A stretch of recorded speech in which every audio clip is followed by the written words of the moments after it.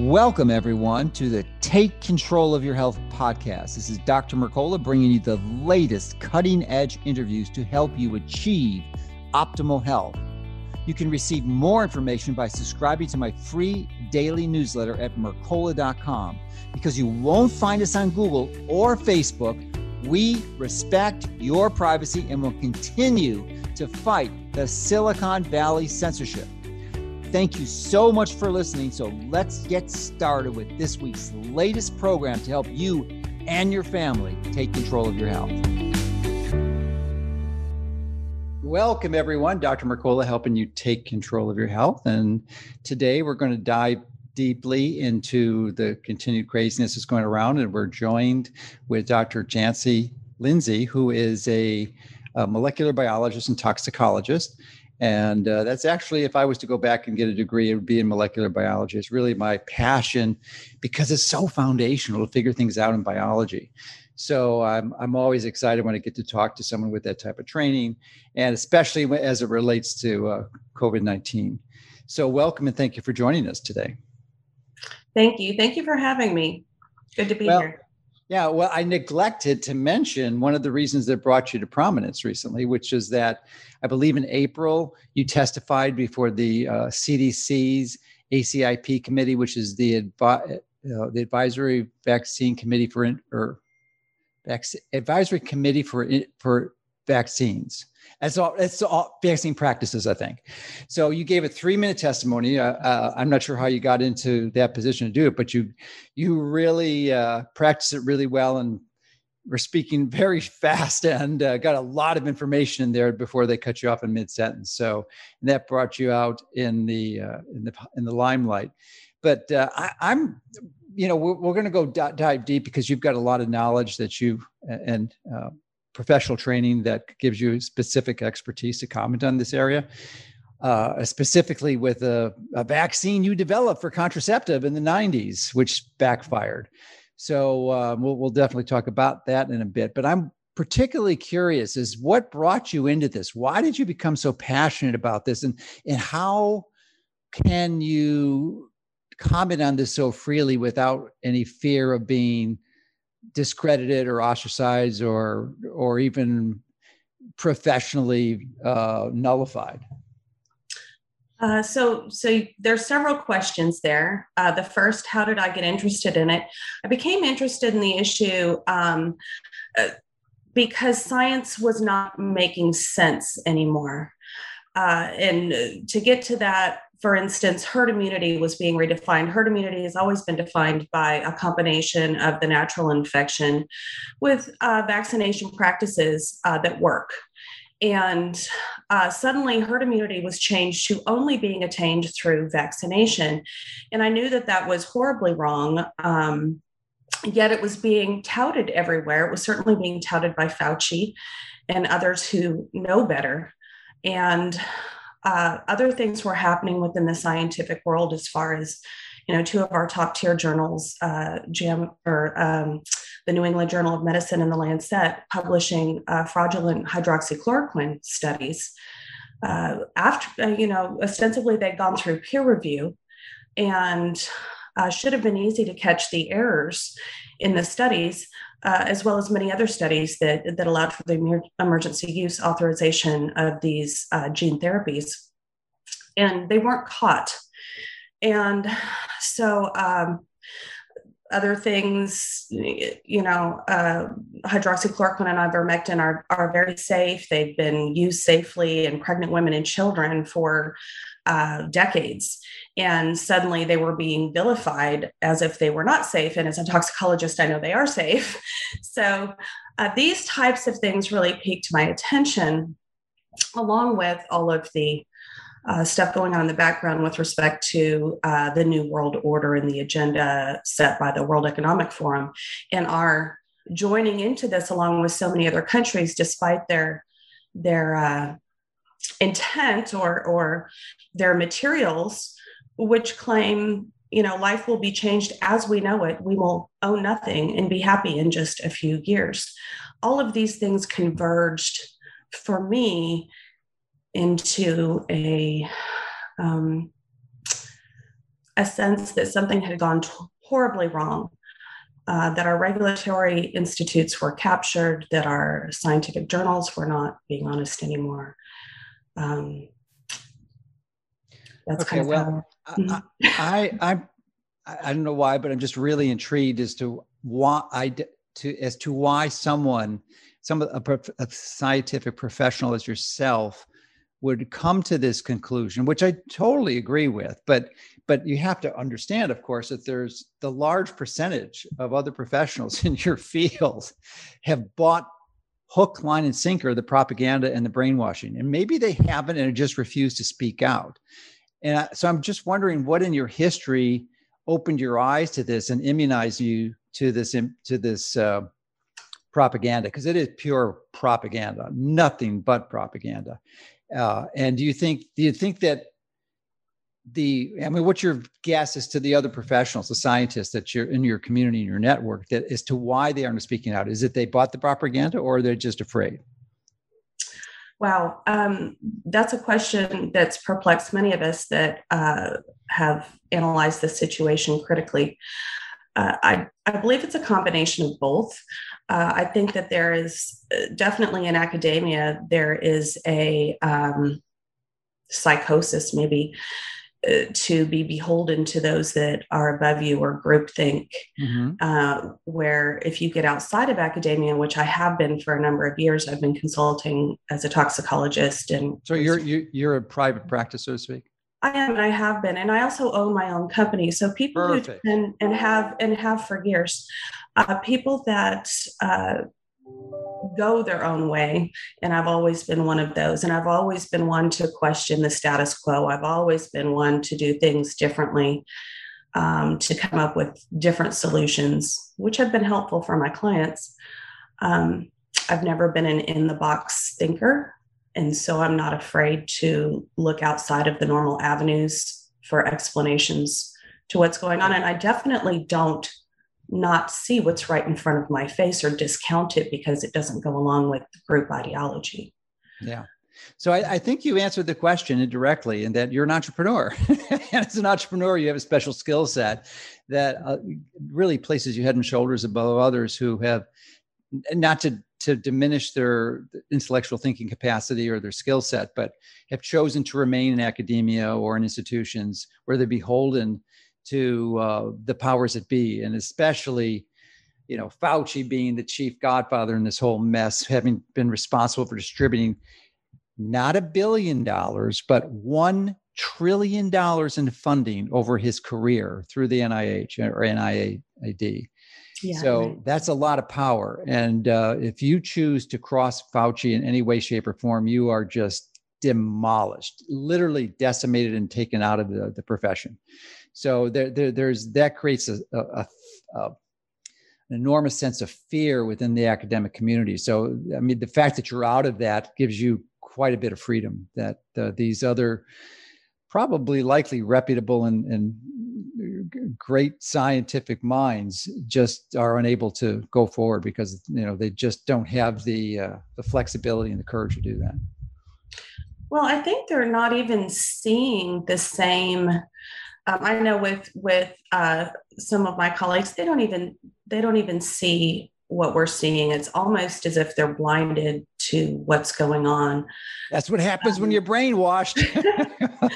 Yeah, they truly, many truly believe that these vaccines are safe and are effective, and they come up with a million reasons why. Well, first of all, they're not vaccines; they're injections. Right. They're genetic the therapy, gene therapies, right? Yeah. Right. And because when you call them vaccines, it sort of sanctifies them and gives them the illusion that they're somewhat similar to the previous vaccines that have been implemented, which I have major problems with. I know we're probably disagree on that because you developed vaccines in the past. So, but there's many people who are pro-vaccine, like Peter McCullough and Robert Malone, the co-inventor of the mRNA vaccines, he's a vaccinologist, and both of these individuals, incredibly bright people, got the COVID jab and the injection. So they believed in it, but they subsequently learned that there was a different strategy. You're right. They're not vaccines. They are gene therapies, and it's a brand new type of technology that we've never used in the population as we are using it. It's been used for high risk cancer situations in some trials, but beyond that, no. And I think that we've gotten into this thinking scenario that is really wrong. You can be pro standard vaccine and still be anti 20 vaccines before the age of 2. And that's an important distinction. We've gone from just 4 shots given in 1950 by the age of 2 to 26 shots given by the age of 2, now in 56, I think, given by the age of 18. At what point does the number of injections contribute detrimentally to children? I think that's a valid question. You can be pro-vaccine and still question whether the proper studies are being done to evaluate the combinatorial effect of multiple vaccines at an early age and multiple excipients and other things. And so this being characterized as an anti-vaxxer or something is really incorrect. I also I was not the developer of the vaccine, of the Zona vaccine in the 90s. Okay. That was my first laboratory job at Baylor College of Medicine. And I was working in a reproductive biology lab where I was on a team that was working on the development of this vaccine. So I certainly didn't develop it myself. My credit should not go to me. Okay, well, thank you for that clarification. But you participated in it, and it had absolutely. And it had some unintended side effects or consequences. So maybe we can go into that now, because it was for contraception, but it wound up causing ovarian failure and sterilization. Right. And now it's used in that manner in animals, in dogs and cats and other animals. So yes, we were developing a temporary contraceptive vaccine, what was meant to be a top temporary contraceptive vaccine, which was very attractive because it actually prevented fertilization rather than preventing implantation. So, or it should have, that was the idea. Unfortunately, even though quite a bit of analysis was done in different animal models to make sure that it did not have an autoimmune action, it did end up having an autoimmune action and caused complete ovarian destruction. So that's a cautionary tale of how animal studies can help us to avoid mistakes in humans when they're used properly and when proper animal studies are done. In the case of these gene therapies, these important studies were not done. And I really feel that there is now we know that there is a danger signal from at least 2 publications that have come out: the New England Journal of Medicine publication on pregnancy lost in the first trimester reported to VAERS and BSafe, and then the Singapore study, the anti-syncytin-1 study that came out of Singapore. All right, we'll go on syncytin in a little bit, but I want to clarify the latest analysis with respect to spontaneous abortions. I believe the number was like 85% or so in the first trimester. Is that what the studies published? Close to 82%. Okay. Yes. Yeah. So that is just crazy. Now, clearly, there is a certain threshold, not threshold, but baseline that's present in spontaneous abortions just without any variables introduced. And I don't know, maybe 10, 15, 20%. 13, yeah, about 13%. I mean, on the high end, they say it can go up to 20. And we have to make sure to analyze the information properly. These were already cases in VAERS, reported to VAERS. Mm-hmm. So, of course, that skews the population, but the important part of it was that amongst the cohort studied, which I think was 827 women, 700 of which got the vaccine in the third trimester, and then 127 of which got the vaccine, they said, before 13 weeks. So that really places it pretty much in the first trimester, maybe a couple in the second trimester. 104 of those 127 lost their pregnancies amongst the whole cohort. So instead of concluding in their final statement that there was a clear safety signal with vaccination in the first trimester, as 82% of the women lost their pregnancies then. They concluded very wiggle wordishly and very fraudulently, in my estimation, that it was safe to vaccinate in the third trimester, and said nothing about the clear safety signal in the first trimester. I mean, just so dishonest, so purposefully manipulative, and then concluded that it was still safe to give vaccines during pregnancy. I mean, shame on them. So at least safe from the perspective of no noticeable deaths in the time of observation. So as someone who studied this and familiar with the autoimmune component, and especially with the antibodies as Syncytin, what do you believe the potential is for those who safely were given the COVID injection in the third trimester?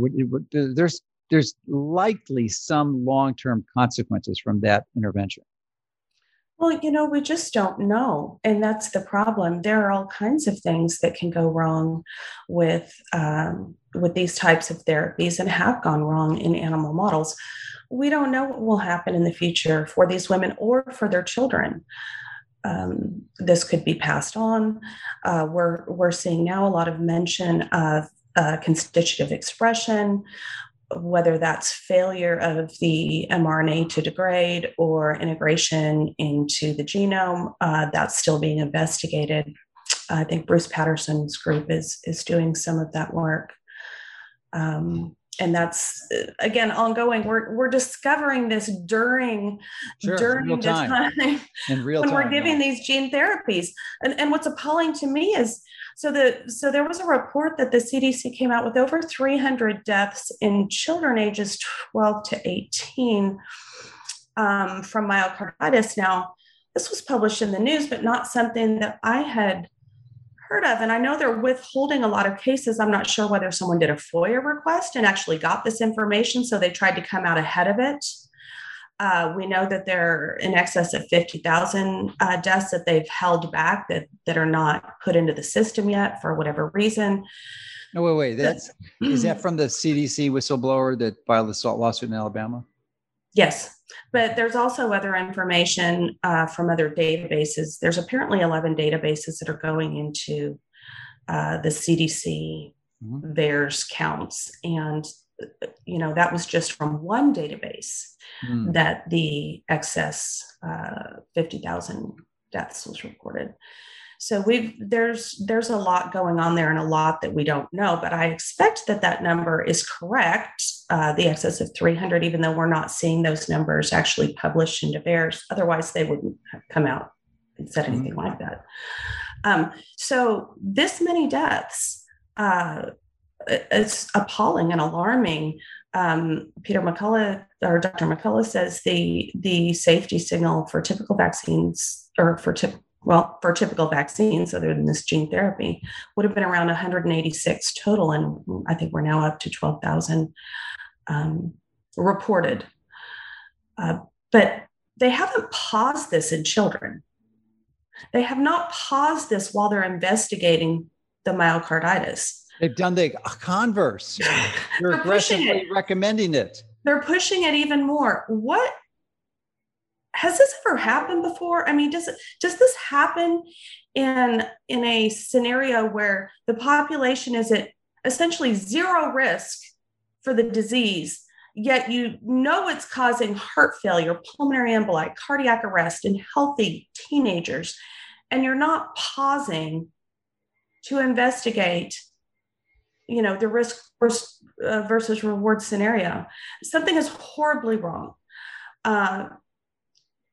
And unfortunately, our regulatory institutions are not going to stop this. They've clearly been captured.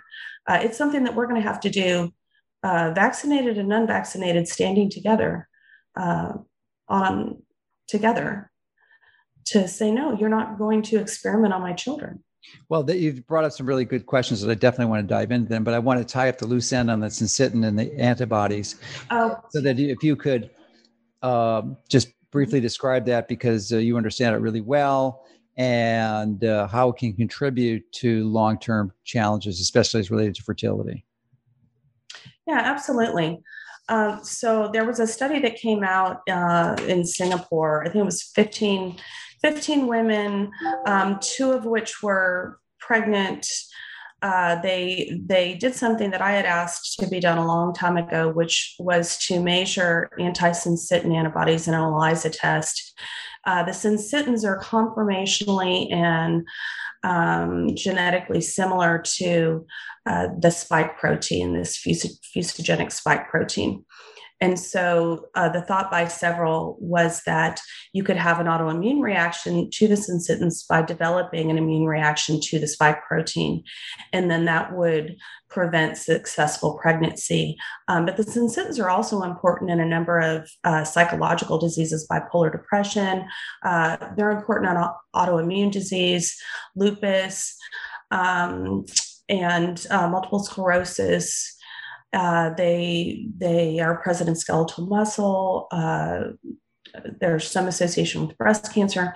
The really important ancient retroviral elements.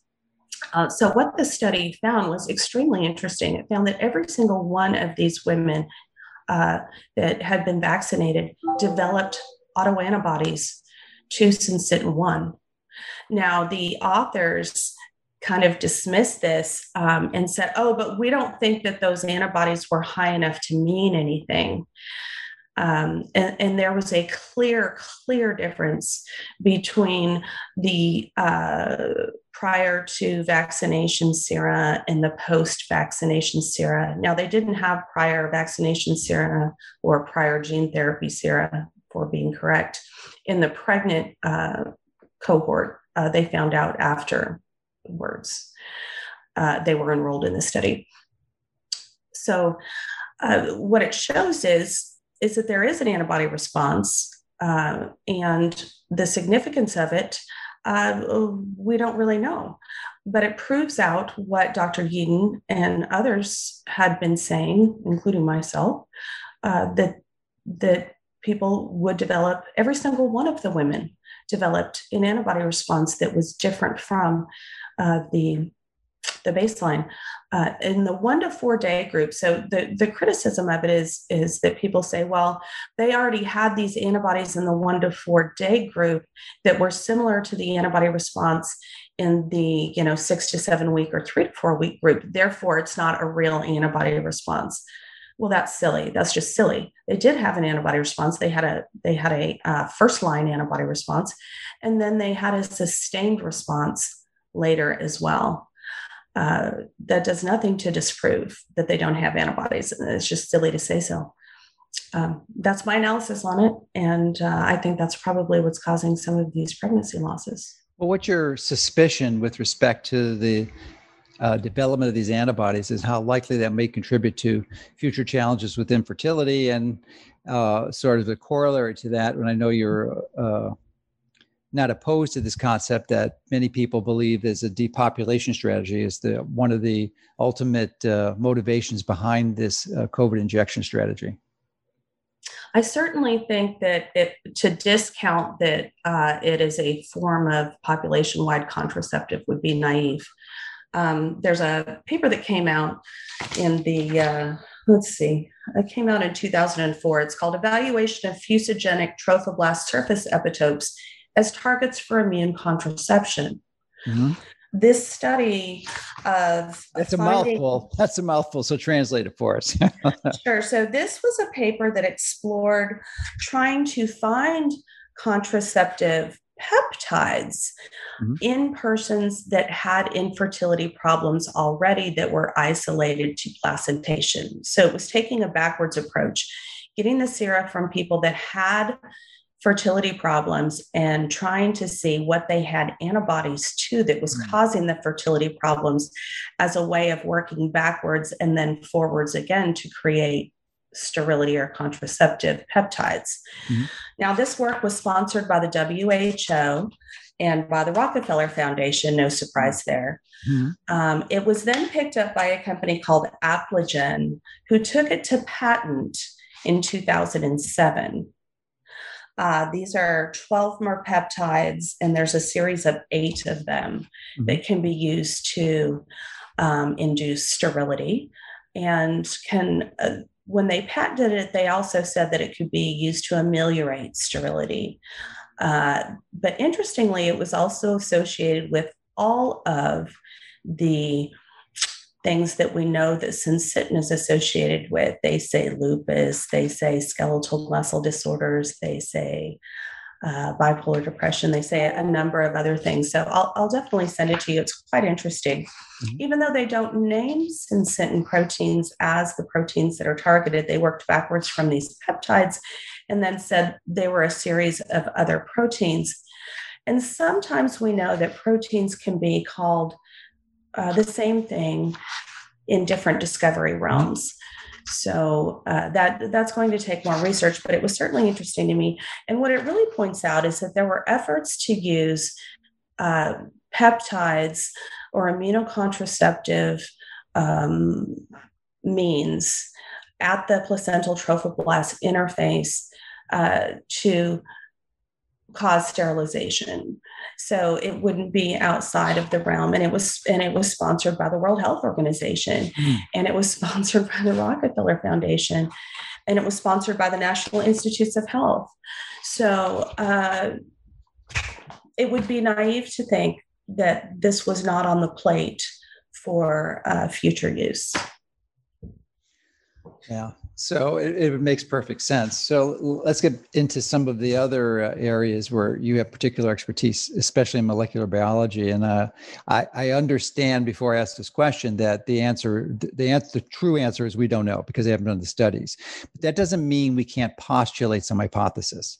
And you're well qualified in that field to generate one. So the question to you is, with your understanding of that messenger RNA and the technology that they've deployed to with this COVID injection, this nanoliposome with polyethylene glycol to protect it and stabilize it. And then not only that, but then to modify that messenger RNA, like 30% of it is genetically different than the mRNA for their actual spike protein. And these modifications are primarily done to decrease the resistance to degradation because messenger RNA is very, very fragile. So that was the whole intent. So based on that, that is so damn sturdy, so to speak, and they've got this highly efficient delivery system, these nanoliposomes, to get it into the tissues that we know spreads throughout the whole body, doesn't stay where it's put in the injection site in the deltoid. What do you think? And it's, again, I know this is a hypothesis, but your insights are going to be useful as to how long this messenger RNA is going to hang around. And then a corollary to that question is the ability of your body through reverse transcriptase to convert that messenger RNA to DNA and then it actually integrate it into your own genome. Okay, so wow, that's a mouthful, and yeah, of course, I love to come up with mouthfuls. I'm going to forget to answer something. That's okay. I'll remind you. No, you have, of course, you have an excellent understanding of what's going on, and you have the best resources by being able to talk to a lot of other molecular biologists besides me, and a lot of other people in the vaccine field. The answer is we don't know for sure. No, but we have some. We have. But we can guess. We can guess.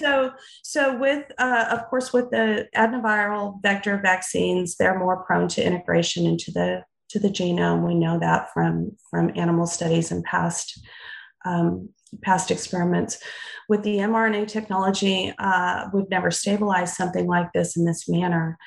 What we do know is that a recent study has come out, again, Bruce Patterson's group and then another group both came out with the finding that the spike protein is being expressed, present on monocytes as far out as from the time that the people were vaccinated or given the gene therapy, however you want to term it. So that gives us an indication that it is resistant for sure to degradation. the longer it stays around and is resistant to degradation, the more likely that genomic integration events can occur. So I don't know the answer to whether or not it will become a permanent feature. There are certainly molecular biologists that are involved in this technology. I would, Dr. Malone is I forgot to ask him that question when I interviewed him, because we really went to the tangent of bioethics as opposed to the mechanisms of the gene therapy intervention. But I'll ask him this afternoon. Yeah, ask him. And please let me know. I was going to email him too, because he would be really well qualified, especially with the delivery systems, because I think that's the key. Yeah, and I don't work in this area so effectively. Yes, I'm sorry to interrupt you. Yeah, and I don't work in that particular area anymore. I do toxicology consulting work, so I'm years out of actually working on a vaccine or working with any kind of genetic manipulation in the job that I do now. So really picking the brain of someone who is close to it and developed the technology and knows all those ins and outs is the appropriate person. Is the appropriate expert from my standpoint. I can only tell you what's been published in the literature, and then go off my education. Well, that is a very honest answer. Thank you for sharing that. Sure. So what are your other? I mean, you've been looking at this, and you're obviously concerned. You have some fundamental. Well, first of all, your brain still works. And it's not essentially brainwashed. I mean, it's just shocking to me what's going on. So one of the things that become really obvious to me recently is maybe one of the primary motivations to getting everyone the COVID injection is it does something very, very clever, and essentially something that's been done in almost every other previous vaccine therapy. And that is they've eliminated the controls. There are no controls. Everyone got the injection. I'm a control. Everyone. I'm sorry? I'm a control. Well, I know, so am I. But I'm saying that's it could be one of the primary motivations to eliminate the controls. Because if you eliminate the controls, then you have no way to determine what the real damage, what the safety signal is. Yes, You're right. You're absolutely right. So I think that's behind it. And this is the first intervention that they're not getting away with it. I mean, when I went into practice in 1985, and I remember really clearly at that time that the flu vaccine was targeted for very specific subgroups, people with chronic pulmonary conditions, the elderly, and healthcare workers. That was it. No one else got it. Now it's every human. The only qualification for being a candidate for the flu vaccine is you be able to breathe. So they give it to newborns. So there's no controls. There's not, and it's this came up recently in something that I wrote for a couple. Given that somehow the flu disappeared last year, which of course is extremely suspect. All right. We already know that masks do not prevent the spread of influenza or of the SARS-CoV, SARS anything. The size of the mask is 1,000 times bigger, the pore size, even in an N95. It is, but the speculation for that is that it rests on these droplet particles, which are in fact stopped. I know, but that's what they're saying. That's what the common. Now, they're great for protecting against bacterial pneumonia if you change your mask. Yeah. Because we know bacteria are much larger, and it does protect against bacterial infection, but you have to change your mask if you're rebreathing, things that can cause bacterial pneumonia, as they've found, then it doesn't help at all. And I'm trying to think where I was going with this. On the masks, we know those don't work. Yeah. And so this pushing that they somehow work. There's a paper that came out in 2006, and it was called. You like the oldies, right? Well, I think it's called disease mitigation measures in the control of pandemic influenza. Yeah. It's totally appropriate.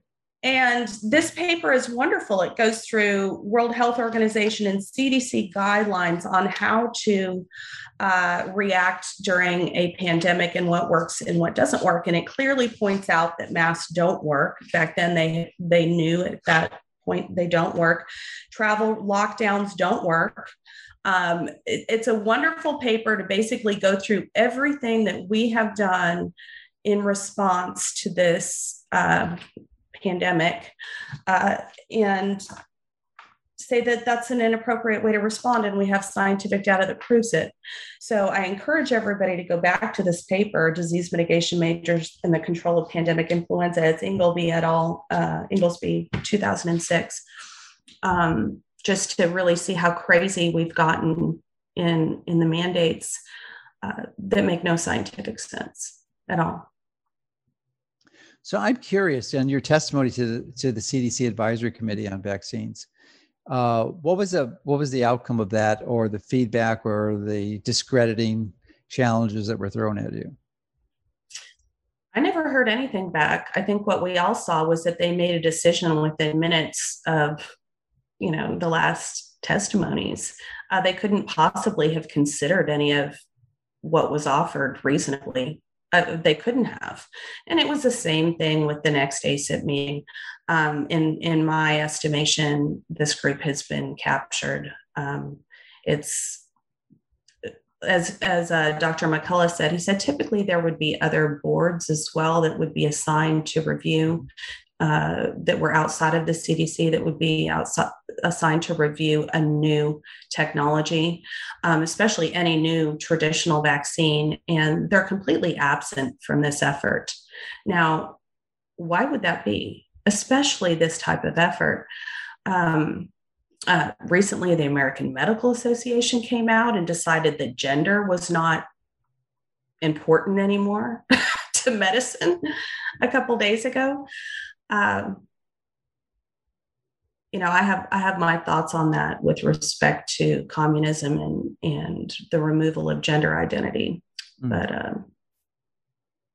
well, let's get back to the vaccine and why it wasn't removed. McCullough, I had a chance to interview and dialogue with him, and he mentioned in the interview that he was actually headed up several data event monitoring boards on different trials before, and It was essentially unconscionable not to have one of these for this intervention.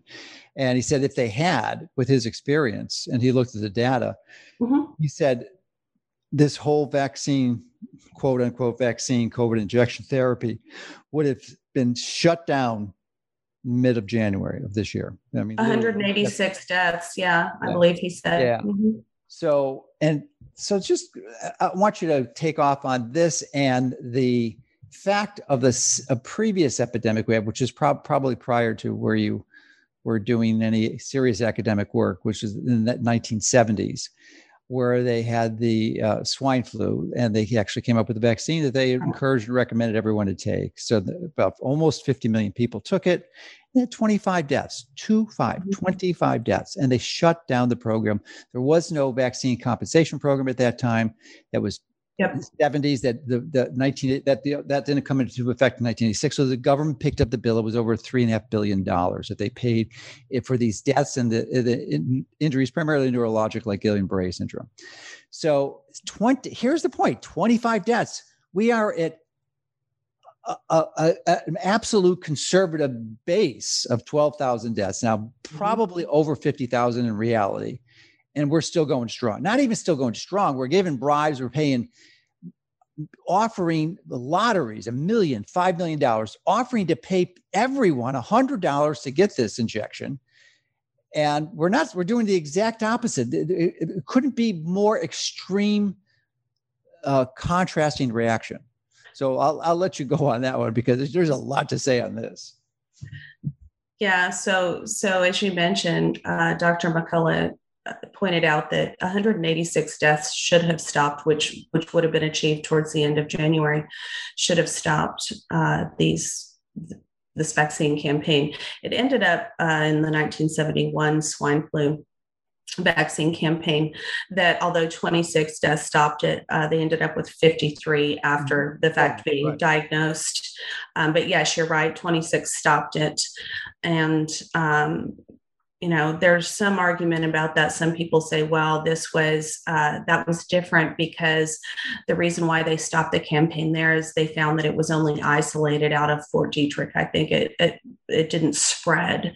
They found that it was contained within that area. And because those deaths were all to that particular group, of course, we have many, many more Guillain-Barré cases in this group. I haven't counted how many Guillain-Barré associated deaths, but the cardiac deaths alone in kids, perfectly healthy kids, and pulmonary embolism deaths in kids should have stopped this. They are at no risk. There's no reason to vaccinate them, absolutely zero reason to give them these gene therapies because they're at no risk.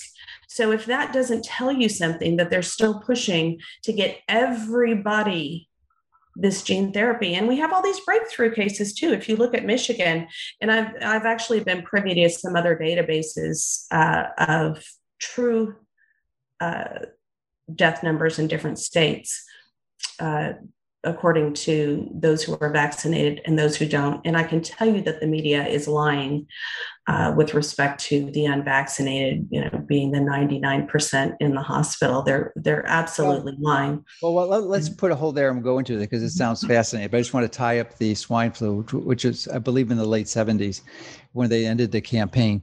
So the interesting thing about that, this is when there wasn't massive censorship, where there wasn't, actually social media didn't exist outside the normal channels we had historically.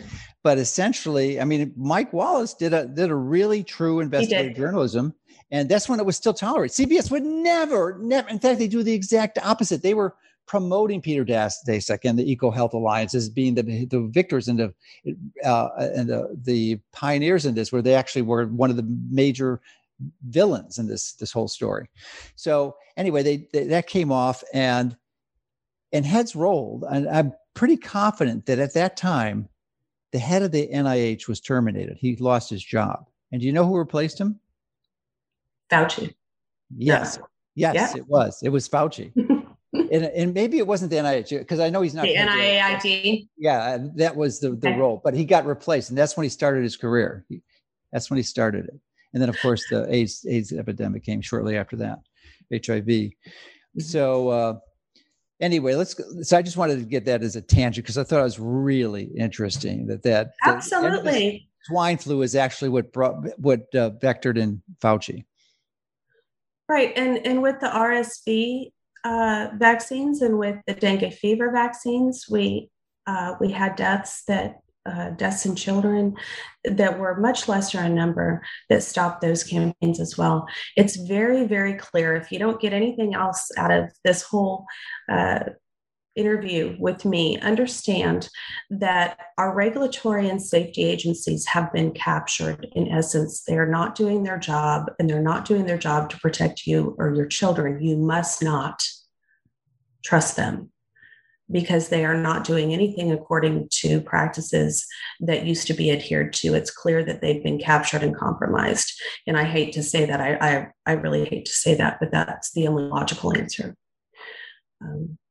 So you've been diving deep into this and analyzing it from your perspective. And I'm wondering what some of the other lessons or I guess the lessons to learn from what we've been gathering or highlights of things pieces of information that you understand, that you believe may not be completely and deeply as appreciated as they should be.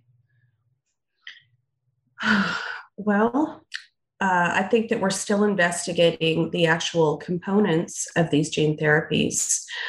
People are doing laboratory analysis to filter out the questions of additional ingredients and contaminants, not only ingredients, but contaminants that may have been there. You'll recall that for a couple of these different gene therapies, they've been stopped because they found contamination at the facilities. And so they stopped. It's certainly interesting with respect to them extending the time on the safe use of the vials, that they're not expiring. They're extending the months out. And apparently they don't require the extreme refrigeration that they did in the beginning either, with the way that they're being dispensed. So many things are not going according to typical safety parameters. Informed consent, of course, being a huge one. You can't possibly have informed consent for something that you don't know the long-term consequences of and is not described within the material. Pharmacists are getting batches of vaccine that have absolutely no data sheets that go along with them.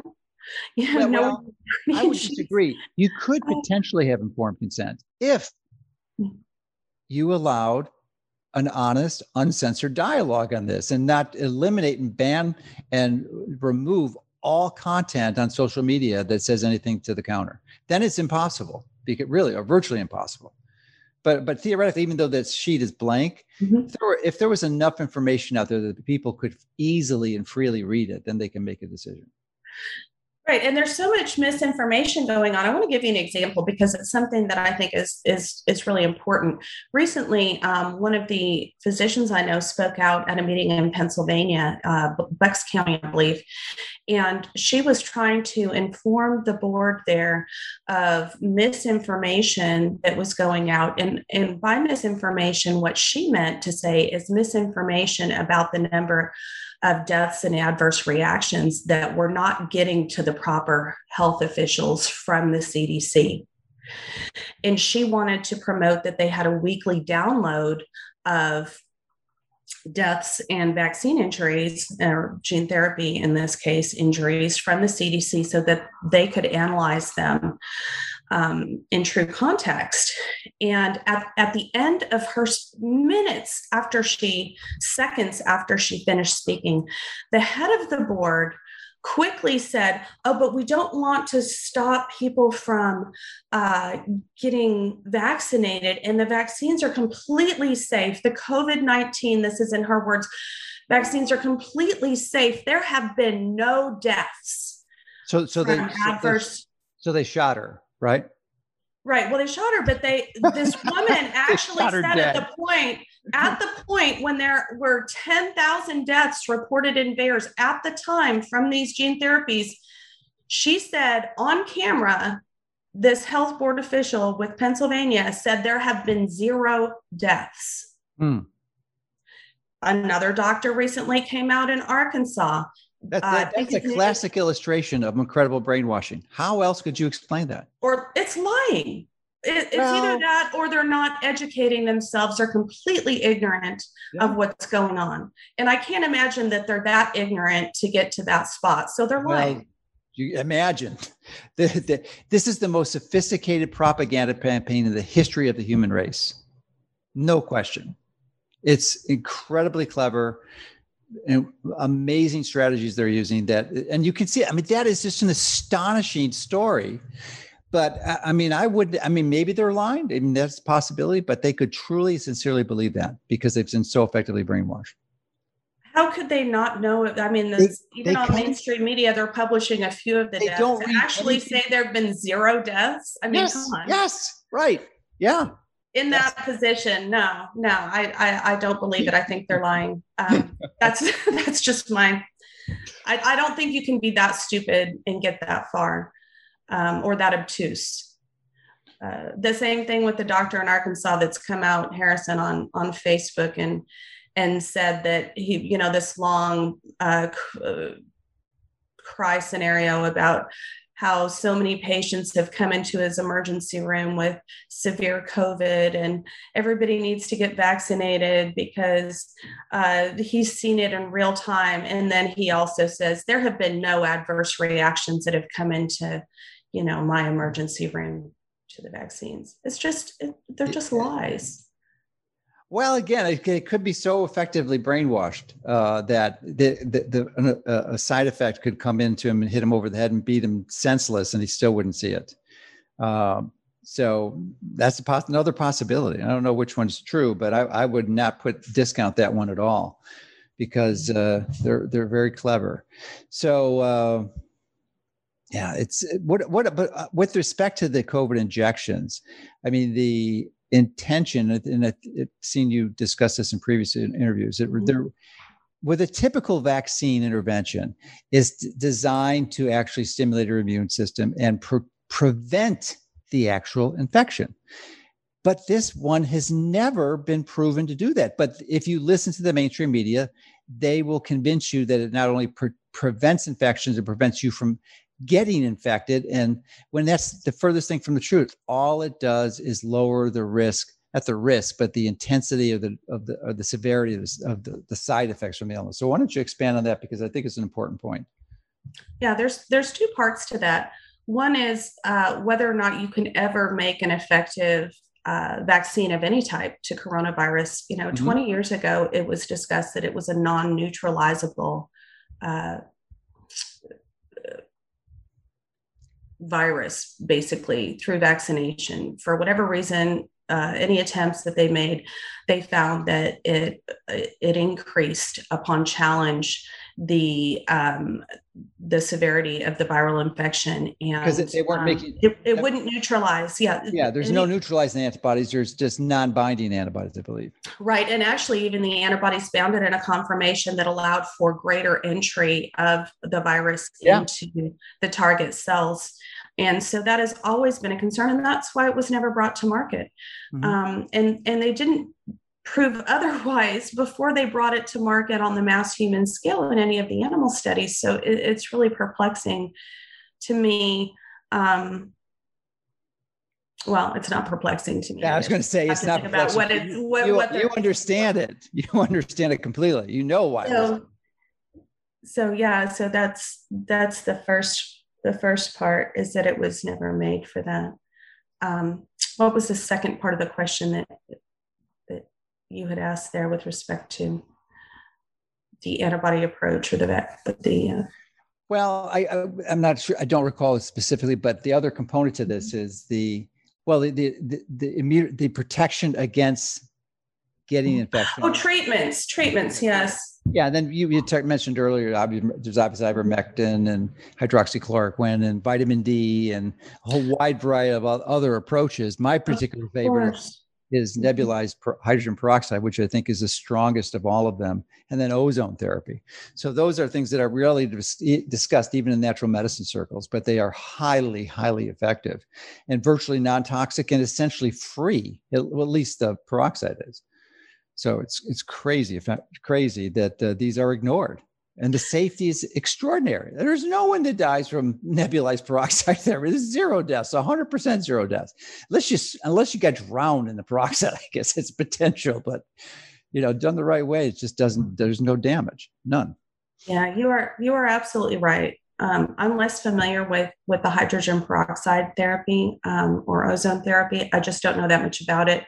I've heard, of course, that it's safely used. I know that you're a proponent of it, being an MDL trust, that your analysis of it is correct on that. Yeah, I've personally seen up to 300 people successfully treated with it. And I just recently encountered the first person that failed to respond. She was still doing she was a pretty healthy woman, failed after, almost invariably people better.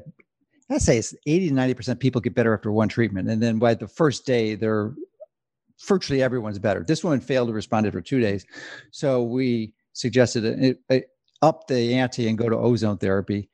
She had problems finding it locally and didn't get in for another 4 or 5 days. But when she did get in, boom, the ozone works immediately, as you would expect, because it's a more powerful intervention, essentially oxidative stress right on that organism with virtually no side effects. So.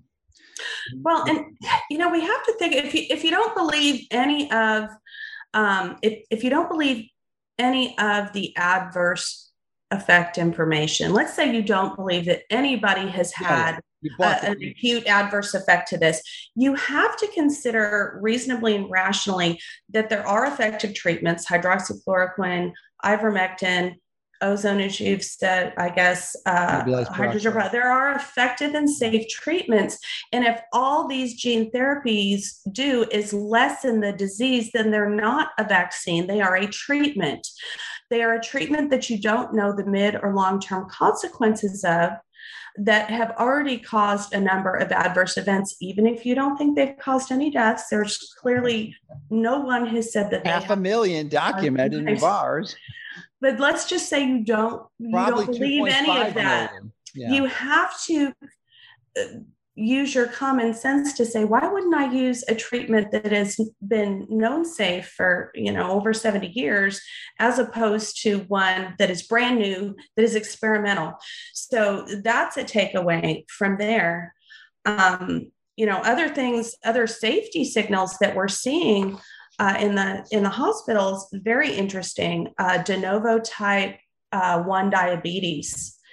Really? Oh, is that from adults? So COVID injection is a consequence. Yes, but we're also this makes sense, of course, mechanistically as too, because of the biodistribution study, which shows that spike goes to pancreas. We also see it with COVID, with the SARS-CoV infection, viral infection. We're seeing de novo type 1 diabetes in adults.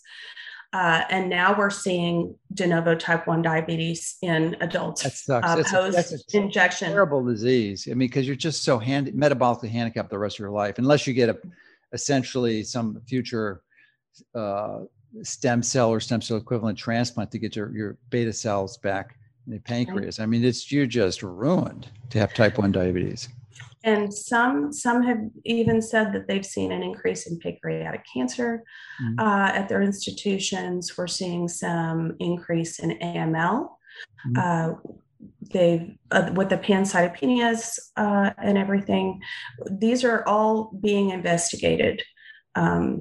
Certainly, acute myeloid leukemia is not something to be taken lightly post inoculation. So, all under investigation right now. Yeah. And most likely the reason they heavily censored all these other interventions was the requirement for emergency use authorization specifically indicates that there can't be any other effective therapies. Otherwise, it can't be implemented.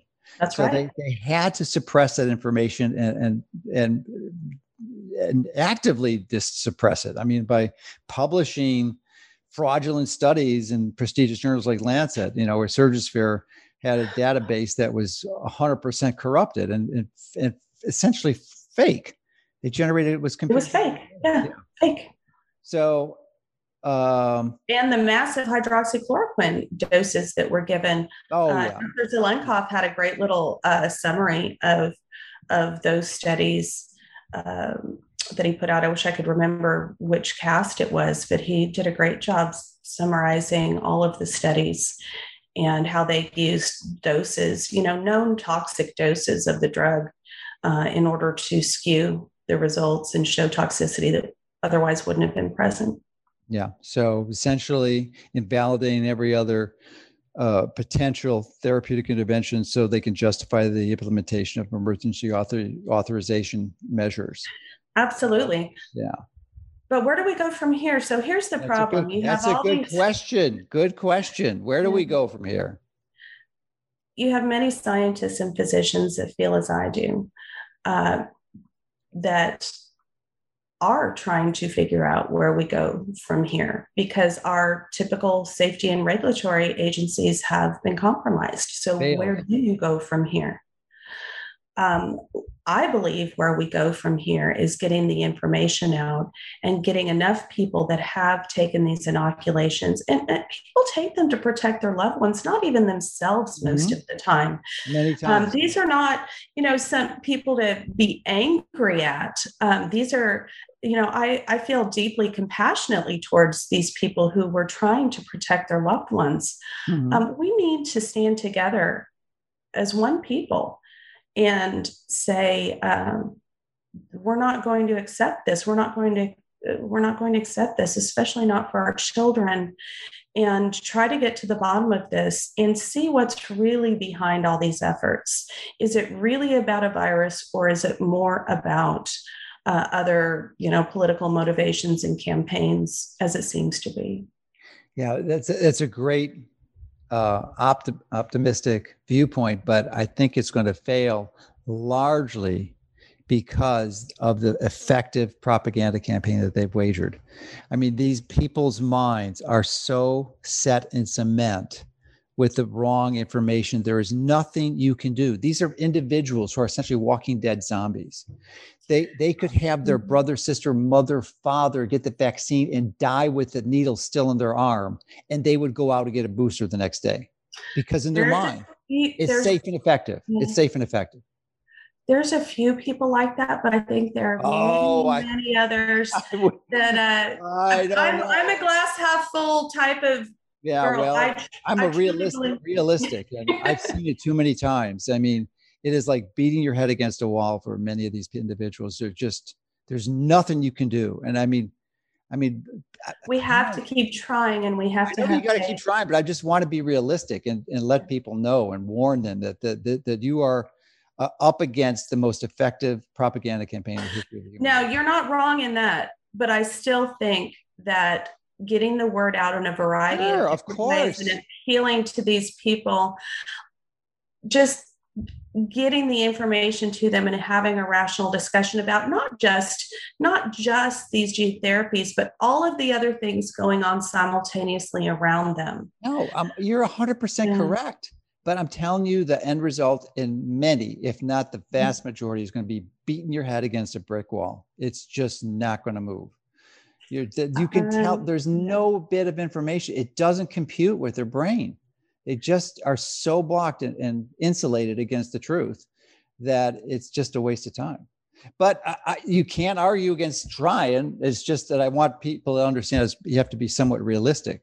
That this is I've seen it so many times. My friends and their parents and their siblings and loved ones, there's this barrier that just prevents any adoption or openness to new data information. They've made their decision, and I think it was Mark Twain that said, it's far easier to fool someone than to convince them they've been fooled. I mean, this is so true. So simple. That is true. And there's a psychological explanation for that as well. I've spoken about it before.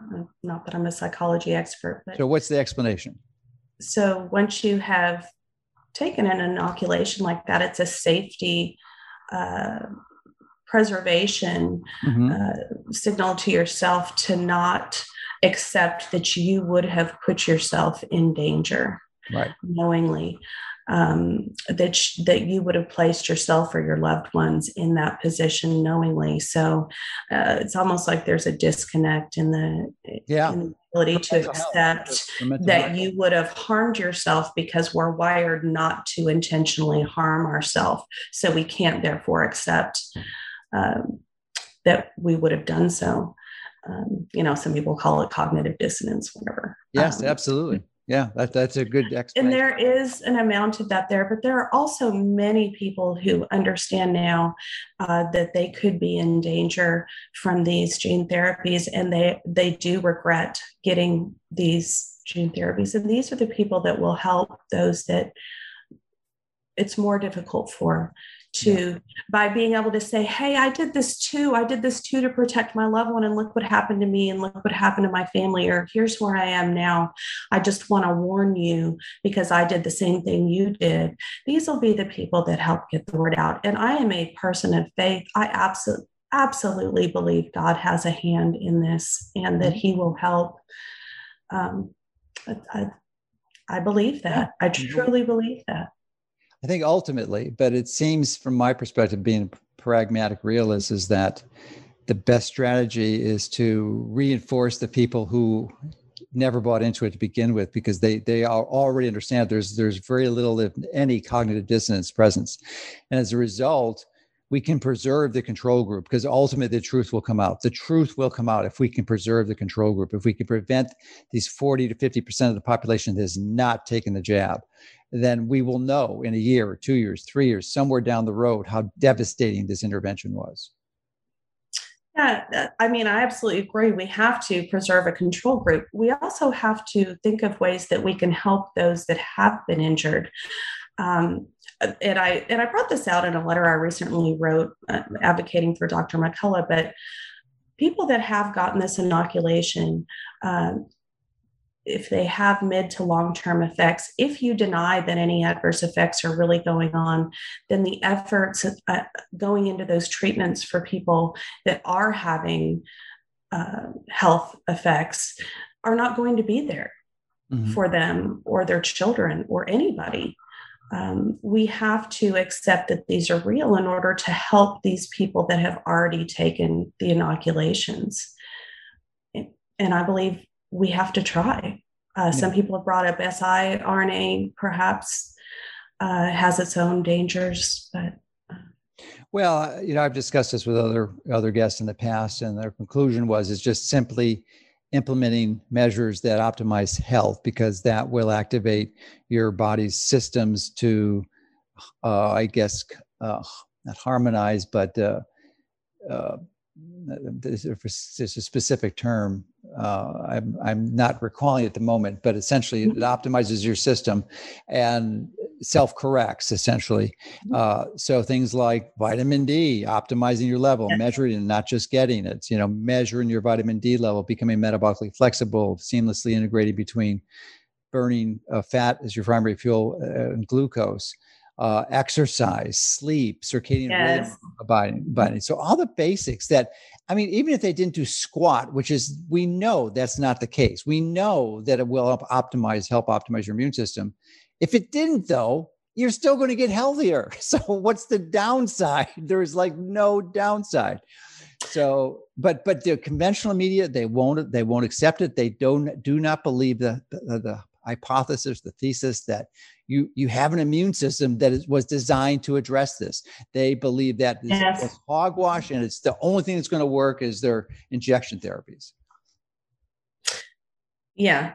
So there's an immunosuppressive region on the spike protein that I personally believe is causing T-cell immunosuppression. It's also present in syncytin-2, and it helps induce tolerance during pregnancy, immune tolerance. I think what's happening in the people that have received the injection is that their T cells are being suppressed. This has also been borne out in recent publications. So the only thing left is their specific immunity to that very isolated region of the spike protein. And this is why they are more susceptible to the variant infections. They don't have the ability to respond with their normal T cell repertoire, and they have a narrow window of immunity to just the original immunogen that they were immunized. Would interferon be a valuable treatment for these individuals? So in terms of ADE, pushing the phenotype towards an IF1, interferon 1 or TH1 type cellularity has been shown to be helpful in the animal studies where ADE was recognized. If you can push towards a TH1 rather than a TH2 phenotype, it does ameliorate simple ADE phenomenon. Interferon's been around for a long time. It's immemorial, but as a treatment, we've had it for decades. I don't know. I have to pull the specific studies on how they skewed back to TH1, but that's an option for ADE. Which we didn't discuss, but that has the potential, actually even this fall, in a few months, is the ability to know if we're really going to have a decimating effect on those who got the jab. It may not do anything, but we may have millions more die as a result. We don't know. We don't know. We don't know. And I'm not one to jump on the bus of, everybody's going to have this lethal effect within a couple of years, because we don't know. And I also think a couple of months, maybe. Yeah. The human body is a lot more sophisticated than we give it credit for. And, God made us grand in design. And I think it might even surprise those that would think that this would happen or should happen based on animal studies, because we're not animals. Well, technically we are. We're an important subset, though, as for darn sure. Yes. We're much more sophisticated. So I really appreciate you sharing your wisdom and your insights with us on this important topic. I'm sure it's helped many people. Is there anything else you'd like to add or recommend a place that people visit to learn more about your work?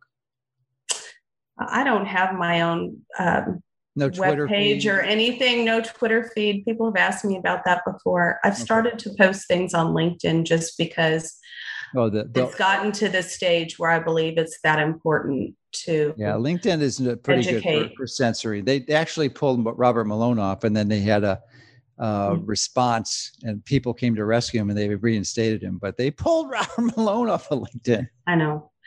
Yeah, I think it's gotten to that point, and if I could say anything enough, it's that there are other simultaneous agendas going on, and people need to be aware of these and to educate themselves on these things going on, and make sure that they've prepared, and such as we're seeing in South Africa and the UK with food shortages and things like that. Sure.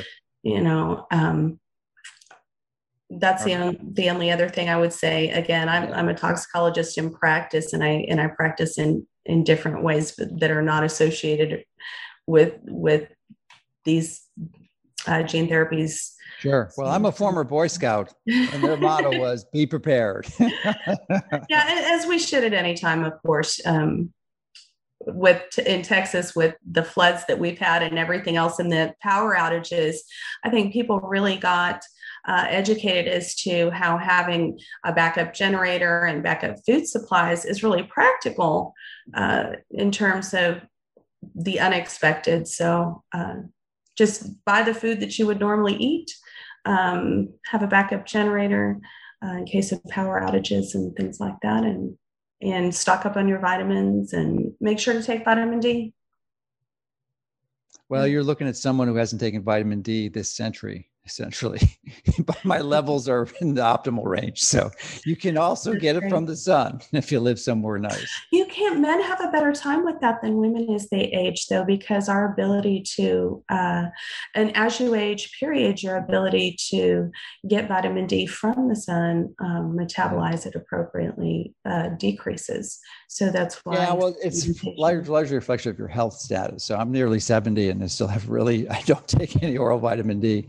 And I think that many women don't get the high levels because they have breasts to cover. So they tend to have less skin coverage when they go out in the sun. Because the only way you get it, it's not being in the sun. You have to be in the sun on unexposed skin with the unexposed skin. So, there's variables. But anyway, you just got to measure it. There's no way around it. And whatever the variables are, you'll account for the differences. If you measure it, then So if you need to take more, then take more. So with respect to that, how would you recommend that people just do that through their physician, or do they go out to one of these Quest or any lab test type? No, you can get it through a physician if you have insurance coverage. It helps. We offer one on our site that is just you order the test, that we send a little kit, which includes a little pinprick that you put drops of blood on this blotter paper or card, and you send it in, and then you get the results back. And you can even measure omega-3 to omega-6 ratios too.